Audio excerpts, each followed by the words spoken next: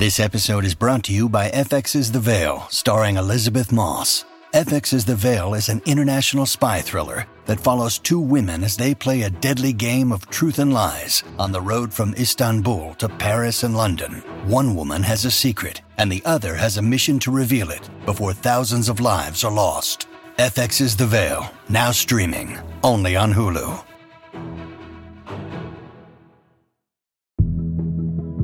You know, they say that social media is taking over the world. But this week, RuPaul's Drag Race is going to take over the whole internet. Hi, I'm Rachel Hampton. And I'm Daisy Rosario, and you're listening to ICYMI. In case you missed it. Slate's podcast about internet culture. Hello and welcome back, Daisy. What is this, back-to-back appearances? We get a double feature? Ooh, yeah. Oh, thank you. I mean, as you have rightfully pointed out before, I would be here either way, but it is nice to be here with the mic in my hands, so. It is funny that it's just like, and Daisy is here on mic, but she's always here, both in our spirits and actually on the Zoom call. Like, on she's the Zoom, here. Lording over you, staring. It's true. It's true.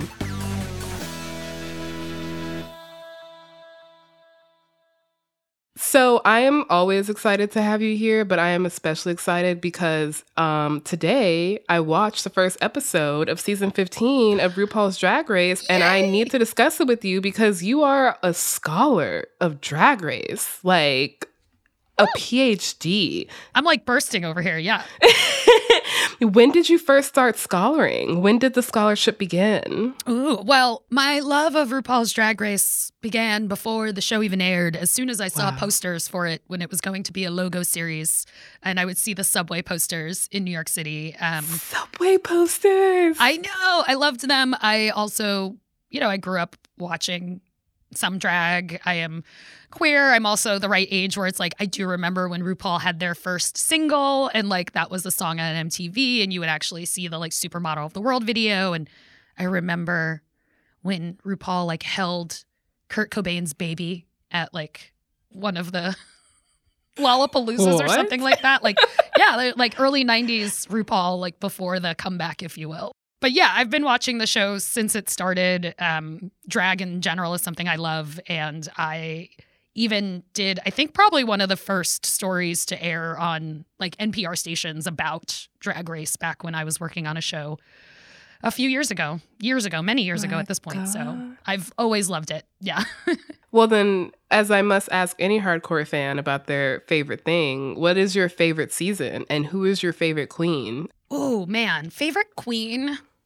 I mean, I've had different favorites over the years. I think my more recent favorite queen is Jada Essence Hall, who is the winner of season 12 and pretty relevant to some of what we'll be talking about today. She won her crown on Zoom, essentially. Yeah. We will be getting into the what the pandemic brought to RuPaul's Drag Race, but even I, as a neophyte to Drag Race, am aware of Jada Essence Hall. Iconic. I love her. But so we're talking about season 15 today. I, as I said, am a bit of a novice, but watching this first episode of season 15, there's this really interesting divide I noticed between the season's queens, where there are a lot of queens who got their start primarily online during the pandemic and are TikTok famous. And that's juxtaposed against queens who have like 10 to 20 years of IRL performance experience. Yeah. And I'm really curious, as someone who has watched every season, how does that stack up to previous seasons? Yeah. So as a longtime viewer who's seen all of the show pretty much, that tension has existed for a little while in the sense that like social media has been around and there have been Instagram queens and things like that. But what you're describing, I think, is something that I noticed as well and that felt very different to me in this premiere. The kind of the space between, okay, are you like really a performer? Or are you an online person has been in tension for quite a while. But it was also the way that they were talking about it. Like this just felt very, I don't want to say like post-pandemic because I also have, illnesses and stuff, but it just felt much more like they were being honest about all of the things around it that impacted why these things are in tension with each other. You know, it's not just, hey, are you online and I'm a real performer? It's like, hey, some of us started during a pandemic and this was the only option we had. So that reality of it and being understanding of that felt fresh. Yeah. I mean, I feel like we're post-pandemic, like we're post-racial, and that things have definitely changed. However, and the way reality television, especially reality television that has been around as long as RuPaul's Drag Race, responds to the internet is one of like my favorite topics, because the relationship is always so tense, even as they both need each other. And so that is what today's episode is all about. Dr. Daisy Rosario will be taking me and all of y'all to Drag Race Academy and ultimately show how the pandemic allowed Drag Race to finally embrace the internet.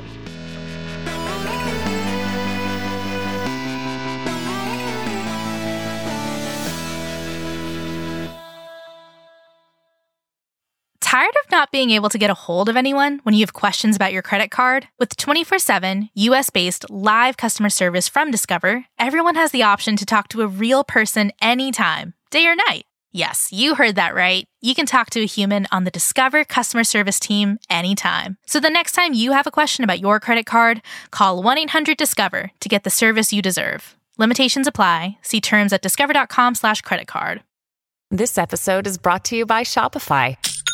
Forget the frustration of picking commerce platforms when you switch your business to Shopify, the global commerce platform that supercharges your selling wherever you sell. With Shopify, you'll harness the same intuitive features, trusted apps, and powerful analytics used by the world's leading brands. Sign up today for your $1 per month trial period at shopify.com/tech, all lowercase. That's shopify.com/tech. When you need mealtime inspiration, it's worth shopping Kroger, where you'll find over 30,000 mouth-watering choices that excite your inner foodie. And no matter what tasty choice you make, you'll enjoy our everyday low prices, plus extra ways to save, like digital coupons worth over $600 each week. You can also save up to $1 off per gallon at the pump with fuel points. More savings and more inspiring flavors make shopping Kroger worth it every time. Kroger, fresh for everyone. Fuel restrictions apply. And we're back. I've got my pencil and paper ready. And by pencil and paper, I mean my laptop, because I haven't taken physical notes on a piece of paper in years. I don't even know what my handwriting looks like at this point. But I'm sat and I'm ready. Before we get into the syllabus, I think we've got to set the stage. As I said before the break, reality television has had I'll diplomatically say, interesting relationship with the internet. It's definitely a symbiotic relationship in that at this point, they both need and benefit from each other, but it is not a match made in paradise by any means. Most reality television shows started when the internet existed, but they had not started by the time social media became as ingrained into our life as it has today. And producers and contestants now have instant feedback of everything that's happening. And whether they and how they respond to that feedback has really provided some very fascinating moments on shows like The Bachelor or Real Housewives, where there are these kind of enduring institutions at this point, but they're having to respond in a way they never had before. And RuPaul's Drag Race is no exception. So, Daisy, can you give us a little historical overview of Drag Race's relationship with the internet, which is, I'm realizing, one of the biggest questions I've ever asked anyone on this show? Honestly, I think for me, this is an easier question than whether or not Jesus is canonically hot. But that's just because for me, this is my specialty. And it doesn't bring up any Catholic guilt for me. So I think the first thing to know in general about Drag Race is that it's RuPaul's Drag Race. And RuPaul is nothing if not someone that is very happy to sell any of their stuff. The show itself is very happy to embrace the hashtags. And there's a moment every single episode where Ru's like, hashtag Drag Race. Hashtag Drag Race. Hashtag Drag Race. Hashtag Drag Race. Hashtag Drag Race. Hashtag Drag Race. Hashtag Drag Race. RuPaul has marketed everything on this show since the beginning, right? So like RuPaul also has music. The songs that RuPaul has have been the songs that they would perform on the show. And then it would be like, back when you would say iTunes, like that was the thing. It'd be like, now available on iTunes, right? And then RuPaul was selling chocolate bars. It's chocolate. Like RuPaul is nothing if not a capitalist. And we're not, I'm saying that because it's true, but we're not going to go down that rabbit hole separately right now. I mean, we don't need to get into the fracking of it all. No. But yeah, I mean, like in that sense, like RuPaul is a shameless self-promoter, and I don't say that with any malice. It just is the correct way to describe them. Yeah. And so yeah, Ru has always, used the hashtags, and you could see over the years, like a lot of shows, like a lot of media in general, right? You're figuring out how to engage with your audience using these things. Mm-hmm. So at first it was just promoting the things you could buy on iTunes or things like that. Over time it became, hashtag, who you want to win. And there was both the kind of like, here are these people all season, but then, okay, now we're down to the final 3. So like really hashtag like who you want to win the crown, but always in a way that felt like, okay, this doesn't like technically count, but that they're trying to get a formal sense on the pulse of like who is the actual most popular or who's really popular. Because in the early days of the show, I mean, yeah, you didn't even have Instagram being what it is. You didn't really have any particular place where you could just look at follower count and understand for sure like who had a really big following, which is true now. And then as you get to around season 9, where there was a shift where like the fans were actually being given the chance to vote on Miss Congeniality, right? Which is like a term that comes from pageant world, and it's like somebody who didn't win but was so nice. And and then in season 9 they switched to an online poll at logotv.com because it was still on Logo at the time, and then they announced the winner of Miss Congeniality on the reunion, which for a reality show, it still just felt like you could see that World of Wonder, the production company behind the show, seemed very surprised by the reaction of the queens to the announcement. Is it fan favorite or is it congeniality? If it's fan favorite, then I guess she deserves it. Right. Then we should call it fan favorite. But congeniality, I just don't see it. Yeah, fan favorite. Congratulations, everyone. Let's make a round of applause for fan favorite. We're fan favorite. Fan favorite. Yes. Fan favorite. Miss fan favorite. That is one thing that struck me as I was watching the premiere of season 15 is drag queens have perfected dragging people. Oh yeah, absolutely. In a way that is just a beauty to behold. Yes. And it also strikes me as we were talking about, one of the moments where RuPaul's Drag Race did not quite understand how to leverage their relationship with the internet, and that they obviously want to harness the power of their fans who are live tweeting, which is, I think, one of the mechanisms that most reality television shows really started to realize how big online fandom was. Oh, absolutely. And so they're like, okay, cool, we'll let the fans vote. We'll get some engagement. We'll get even more engagement, and that'll be great for all of us. And we'll institute this new thing, and everybody will love it. And everyone did not love it. No.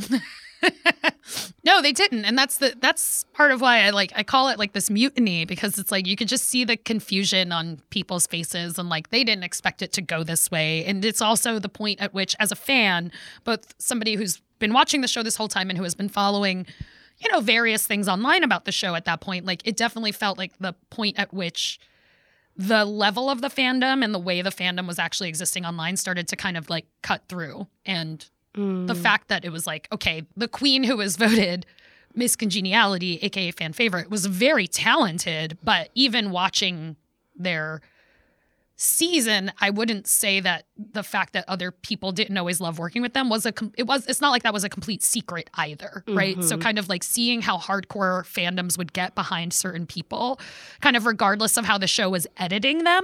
We're talking about a queen named Valentina. They didn't receive like a full-on villain edit, but yeah, they didn't really hide much about them either. And so, yeah, I think that definitely seemed to be like a reality check for them, for the show, in terms of the way that things were playing out online and how that's gonna affect the way these queens interact with each other in real life as well. Because this is the kind of show that, you know, when they finish on the show, they go on a tour together, right? Like, oh, that's the thing. If you win this show, or if you just do well, like, you're going to spend the next many years performing in the same clubs with these people. So I think even more than certain other reality shows, these people's relationship, the contestants on this show, the queens on the show, their relationships to each other are even more entangled, I think, than a lot of other reality shows, whether it's dating shows even, or, you know, those people have an intense period of time. And a few of them obviously go off together, but they're not necessarily going to be colleagues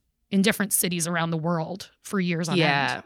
So we have this fan favorite moment from season 9. Yeah. We are currently in season 15, which a lot of internet has happened between 9 and 15. But is there anything else that you can remember that you're like, the show it's trying? Like, you know, she's trying, but is she succeeding?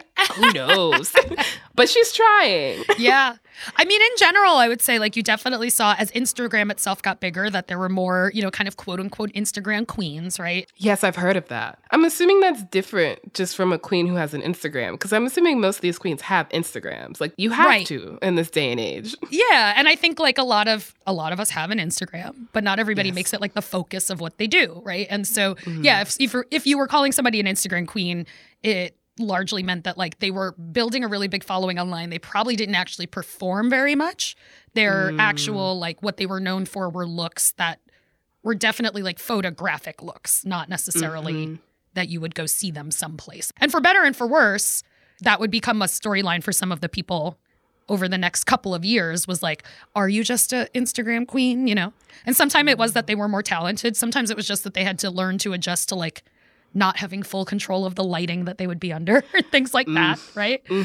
But yeah, it definitely started to feel more like a push-pull of, like, you could see that the World of Wonder people were, like, definitely hearing some of the things that you would see online in that haphazard way, where it felt like, okay, you guys got this note, but you didn't get that note. Like, it just was, it just became more of, like, they're online versus they're not, except we all are also online because we all have to be. Exactly. But, like, it reminds me of kind of the difference between, like, Instagram models and actual runway models, in that there's a skill and an art to walking on a runway. And oh my God, yes. You have people who are used to posing on Instagram, which is also a skill, but it also, is, but it's a different thing. Yeah. And you have so much more control over what you're doing online. So you saw that a lot for, like, the last few seasons. And then when we got to All Stars 7, they did a TikTok challenge essentially, but, like, without saying TikTok. They were like, you have to do a challenge where you come up with a brief dance and you explain why you have this dance, but the dance has to be something replicable. Like, it was just so very clearly a TikTok challenge without saying there's no other reason you would need to do that. Yeah, they called it a social media dance challenge. Oh my God. Just say TikTok. We all know what you're talking about. Step 1, shimmy on into that PB. Scoop it, slap it, and pull. Step 2, just repeat everything you just did. Step 3 is spread, spread, spread. Now you're gonna put that knife down, grab the bread, slap it down, and you're ready to munchie. Because if your kid wants a snack, he can get a goddamn job! Peanut butter head, kiss my grit. Your mama's in the kitchen, but the oven on the fridge. Your daddy's in jail, come on. Raising hell. Come on.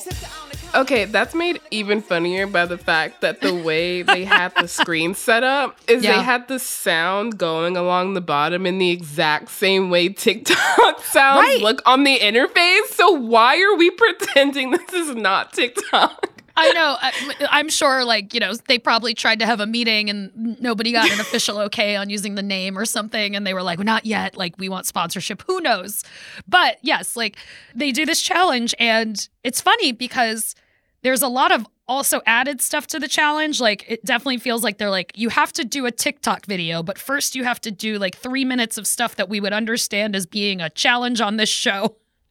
And then we're just going to cut to making it look like it's already on TikTok. Like, everything about it was just weird because we all knew what it was. And we were like, okay. But yeah, I mean, basically, like, having that TikTok challenge in All Stars 7 really felt like you were watching them try to figure out how to work with this other part of it. You know, there's a lot of what they already do on the show as these challenges, because they make them do all these different talent type things, right? Like you have to host an interview, or you have to host a morning show, or, you know, things like that. There's a lot of that actually already translates well to YouTube, for example, right? Because people can do their own interview shows on YouTube or skits and things like that. So there's some of it that already translates onto parts of the internet really well. But, you know, as much as I love YouTube, it is different than obviously the way that we use Twitter or the way that you use Instagram. Like all these things have their places, and you could see that the show and the producers were grappling with how to both like make themselves more marketable on these platforms and like, how do you include this when it's becoming part of the community, but you want to continue to have control over your show and the stories that you're telling with your show.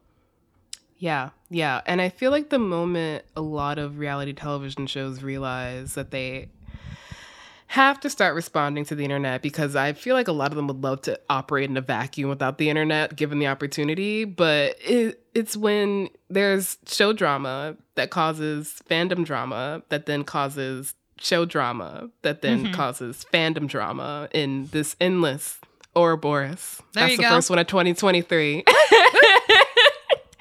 I'm assuming Drag Race also has this, where we're seeing the internet's influence in how the show is attempting to deal with the discourse that the show is creating online.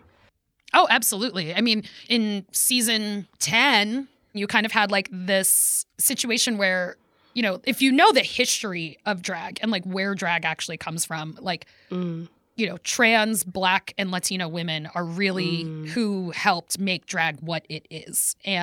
But if you looked at the show itself, made by queer people, was still not letting trans people really be, you know, fully out or acknowledge it. You had a lot of queens that would kind of come out as trans after, but they weren't really like trans actively on the show or didn't feel comfortable talking about it. And that's also as these groups are becoming more outspoken on social media, and we're hearing more of their voices to begin with. And then in season 10, you have a queen named the Vixen, who's a Black queen, who's like calling out the fact that the fans are way more abusive to the Black queens. And also the show is not really rewarding them when they do well with fans. Like, so they're kind of getting it in both directions. And it became another kind of wonderfully awkward reunion moment. A lot of people actually gave the Vixen a lot of flack. I was very like, that's really interesting and brave for you to like just say stuff right to RuPaul's face. Like, good for you. But then you could see them actually have to deal with that and digest it, even though people didn't like that the Vixen said it. Like the next bunch of winners and the next bunch of seasons had these incredible Black queens who, you know, I mean, the ones that came before them were incredible as well, but they came like hungry and proud of who they were and like very aware that it was their time to like say something more. And so like all of us, right? But that makes sense. 2020, there's protests everywhere. There's all of this stuff. Like it is the same stuff that we're going through, but in a way where you can actually kind of look at it and feel removed from it for a moment and go like, oh, you know, what's happening here? Yes. I think reality television's tendency to want to posit itself as escapism does not really mesh well with the world as it exists. Because you can't escape that. I feel like we've gotten an incredibly thorough breakdown of what has led us up to the current season, except we haven't really mentioned this thing. I don't know if you heard about it. A pandemic. There was a pandemic. Yeah, I forgot for a minute. Totally forgot for a minute. After the break, we're going to talk more about Drag Race's response to the pandemic and how it might have actually ultimately allowed the show to grow.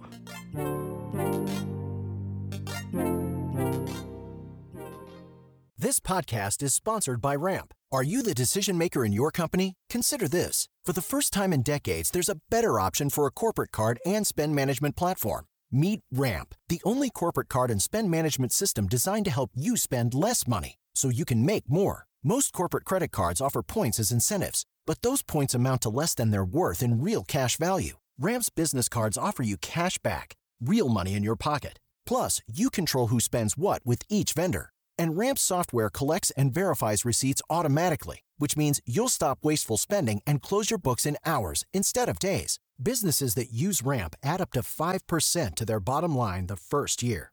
If you're a decision maker, adding Ramp could be one of the best decisions you've ever made. And now get $250 when you join Ramp for free. Just go to ramp.com/easy. Ramp.com/easy. RAMP.com/easy. Cards issued by Sutton Bank and Celtic Bank, members FDIC. Terms and conditions apply. In 2007, TV network CBS dropped 40 kids in the middle of the New Mexico desert as part of a brand new reality show. These kids would have to build their own society from scratch. And if this sounds like Lord of the Flies to you, well, it was meant to. We were on this mission together, and we were going to prove to the world that we could make a better society than adults could. I'm Josh Gwynn, and I want to know what this wild TV experiment was really about. Split Screen Kid Nation, a 6-part podcast from CBC. Available now. Hi, y'all. Hope you're enjoying today's show. If this is your first time listening to ICYMI, then a welcome. We are thrilled to have you here. In case you missed it, that's what ICYMI stands for. Also, our show comes out twice a week on Wednesdays and Saturdays. You are currently listening to the Saturday episode, so if you want to listen to this past Wednesday's episode, you will learn all about an aesthetic called corecore, which is just the word core twice. The influencer Alex Earl, and we will also be answering the question of whether Greta Thunberg really did lead to Andrew Tate's downfall. You don't want to miss it. And we're back with the pandemic. The pandemic is in the room with us right now. It's always here. It's all around us right now. The pandemic changed a lot of things. The supply chain, an election, my mental health. And those things include reality television. So you mentioned before the break that the first pandemic season of Drag Race, which had started filming in 2019, ended filming in 2020, the year of our discontent. It ended with performances over Zoom, which was a real innovation in the show. There's a really funny way, and by funny, I mean, I don't ever think we're going to be able to reckon with this right now because we're still in the middle of it. But this massive change in our lives also forced some real innovation in a lot of formats that had gotten really stale. And I'm wondering if that's what this Zoom season of Drag Race felt like, if it had felt like we're getting into a bit of a rut and this spiced things up. That's how it felt for me personally as a viewer. I mean, obviously not all viewers felt that way, but, you know, I really did feel like they showed a lot of creativity. But yeah, for all of that kind of interesting creativity, it definitely felt like Drag Race then tried to act like that didn't happen. And we're like, okay, here's just more of what you like, but also a worse version of it. And that's the next season. And that's the next season. Yeah, so season 13, I couldn't even finish it. It's the only season I haven't finished. It felt like, why would we do this boring thing when we've already learned something a little bit better? And also, I do want to be outside. Please stop just forcing poorly edited episodes onto me just because you know I'm stuck inside. How dare. Truly. So there's a season between, season 13 and 15 because that's how numbers work. But I feel like I haven't heard anything about season 4. Did it exist? I mean, it existed because we're on season 15. It was cool. It was, I mean, the queens themselves, very talented. I love the winner, who is a queen named Willow Pill. But yeah, it just kind of still had this vibe of like, you haven't fully committed to it and you're trying to kind of still make some of the old things work. But like, we're past that now. Like, we're just in a different spot with it. Yeah. Which brings us to season 15, which you and our producer, Daniel Schrader, who's also a huge fan of Drag Race, both have agreed feels like a breath of fresh air in that it's fully mentioning the pandemic and that there's a divide of the queens, of the baby queens from everybody else. But there's also a almost acceptance of the divide of people who don't have as much performance experience that it seems like wasn't really there before, and that now there's an excuse for lack of performance experience, which is the thing we talked about, the pandemic that happened. Yeah, absolutely. And I mean, that to me is part of what is so interesting about it, is just that I was, like a lot of fans, was getting fatigued with the show. I love the show, but I more was like, I know I'm going to end up watching at least an episode because I like to go to my favorite, gay bar in DC and watch, and cool. But watching it, I actually found myself really riveted and pulled in a way I had not been, in part because it did feel so reflective of the reality of that divide. I mean, they have moments where, you know, there are these two very famous TikTok queens named Sugar and Spice. Mm-hmm. They're twins. They're real life twins. Yes. They're on the show. I'm Sugar. And I'm Spice. And we're the dolls that came to life. You might know us as a duo on TikTok. But here, we're each sold separately. And we're competing against each other. So, get out of my frame. And honestly, with the way that things start off in the episode, like it very much feels for a few minutes like, oh, they're going to get the villain edit. And everybody's going to make fun of them not actually being that talented. And that's not where everything goes. Like later in the show, there's like a really interesting conversation with them, you know, kind of acknowledging like, yes, we don't have as much performance experience in front of people, but we started during a pandemic. Like it is all we could do. And kind of even acknowledging like, you know, like being online is something you have to be for your marketing purposes. It doesn't mean that you only have to be good at this part of things. And it just showed like a real, I think, empathy for the place that all of these performers are existing in, because let's be real, like all of their stuff dried up. So to have them really talking about that in a way that felt so honest, but still be kind of this fun part of the show I love, felt like, wow, okay, you guys are finally getting it. Like you're finally seeing where people are actually coming from and kind of dealing with this in an honest way. Because that's the thing, being on TikTok is being a performer. Yes. Yes. I think more than any other social media app that we've seen besides YouTube, TikTok as a medium demands so much production value. Yes. Every single day I am on TikTok, I am stunned by the level of talent that I see by just the average user. Like, I do not understand, and I have watched many videos about how these transitions work, and I'm still like, it's not gonna work for me, but I'm really impressed when everyone else does it. Yeah. And so this divide that we're seeing in the contestants for the season of Drag Race, it's like there's a level of skepticism that seems to exist, like when everyone's first in the room, and that when Sugar and Spice come in, they're like, oh, have you heard of us? And one of the other queens is like, no. Did any of y'all recognize us from TikTok? I did, yeah. No.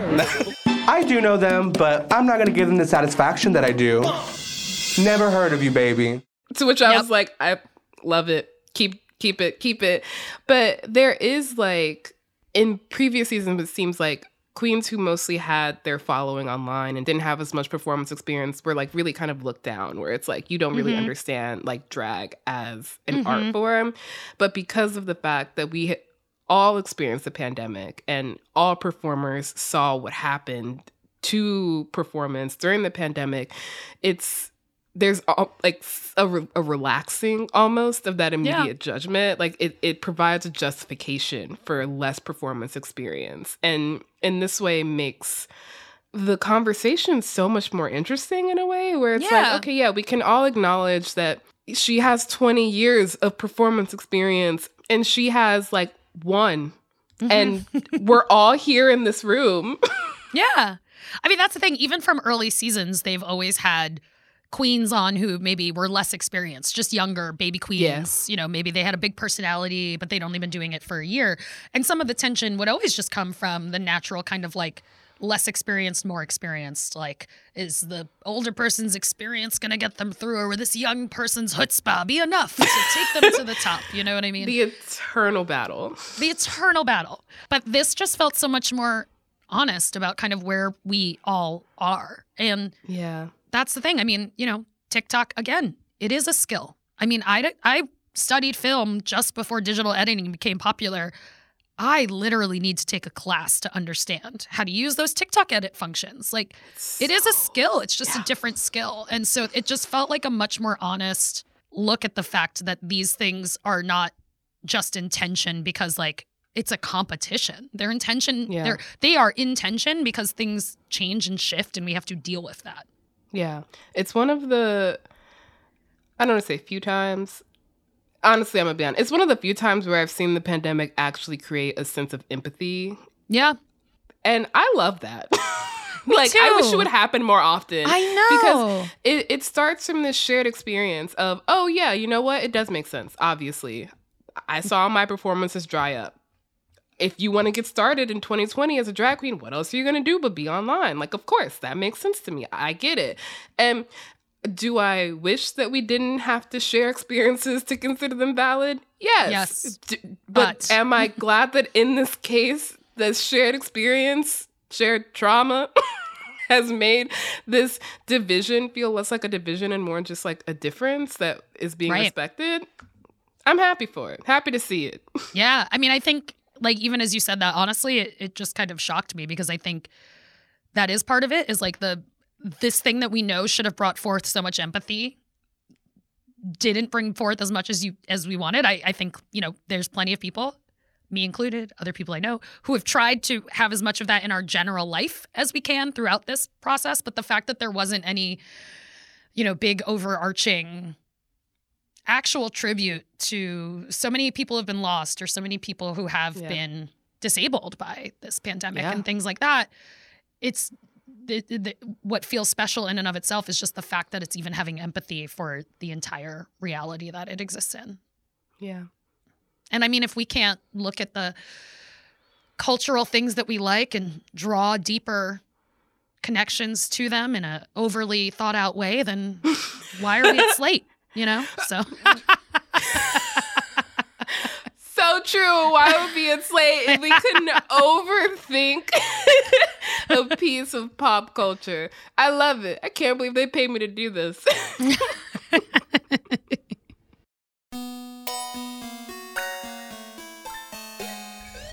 All right, that is the show. We'll be back in your feed on Wednesday, so please subscribe. It's the best way to never miss an episode, to never miss a deep analysis of pop culture.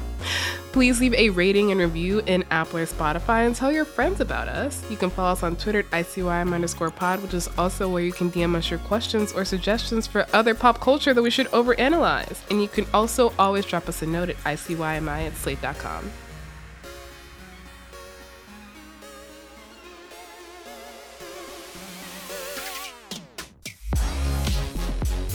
ICYMI is produced by Daniel Schrader and Rachel Hampton with help from Sierra Spragley-Ricks. Daisy Rosario is our senior supervising producer, and Alicia Montgomery is Slate's VP of audio. She's also a massive Drag Race fan. See you online. Or in the Interior Illusions Lounge. Deep cut. I get to the top of that hill and I'm like, so it was hilling you. Oh my Shut God. up, Daniel. You just wanted us to stop talking about this, and that's fair.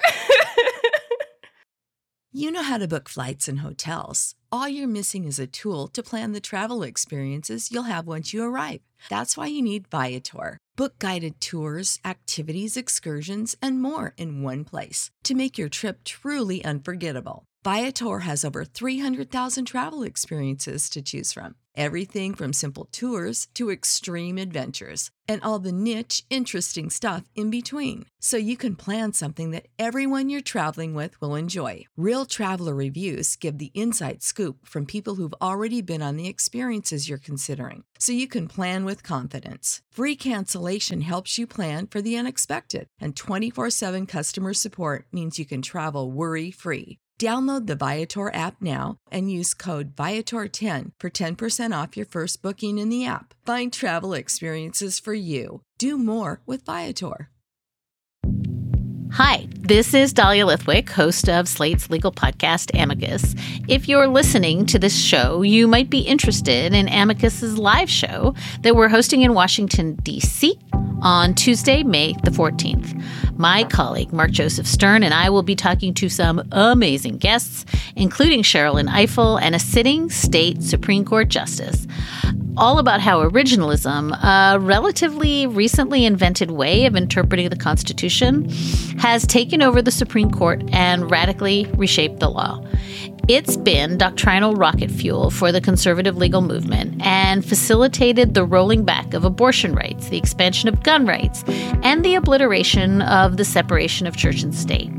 And as another wildly consequential Supreme Court term careers to its end, the court's originalists are on a tear. But there's something you can do about it, and we hope you'll join us in D.C. on May 14th to explore the possible pathways out of the current situation. Go to slate.com/amicuslive for tickets.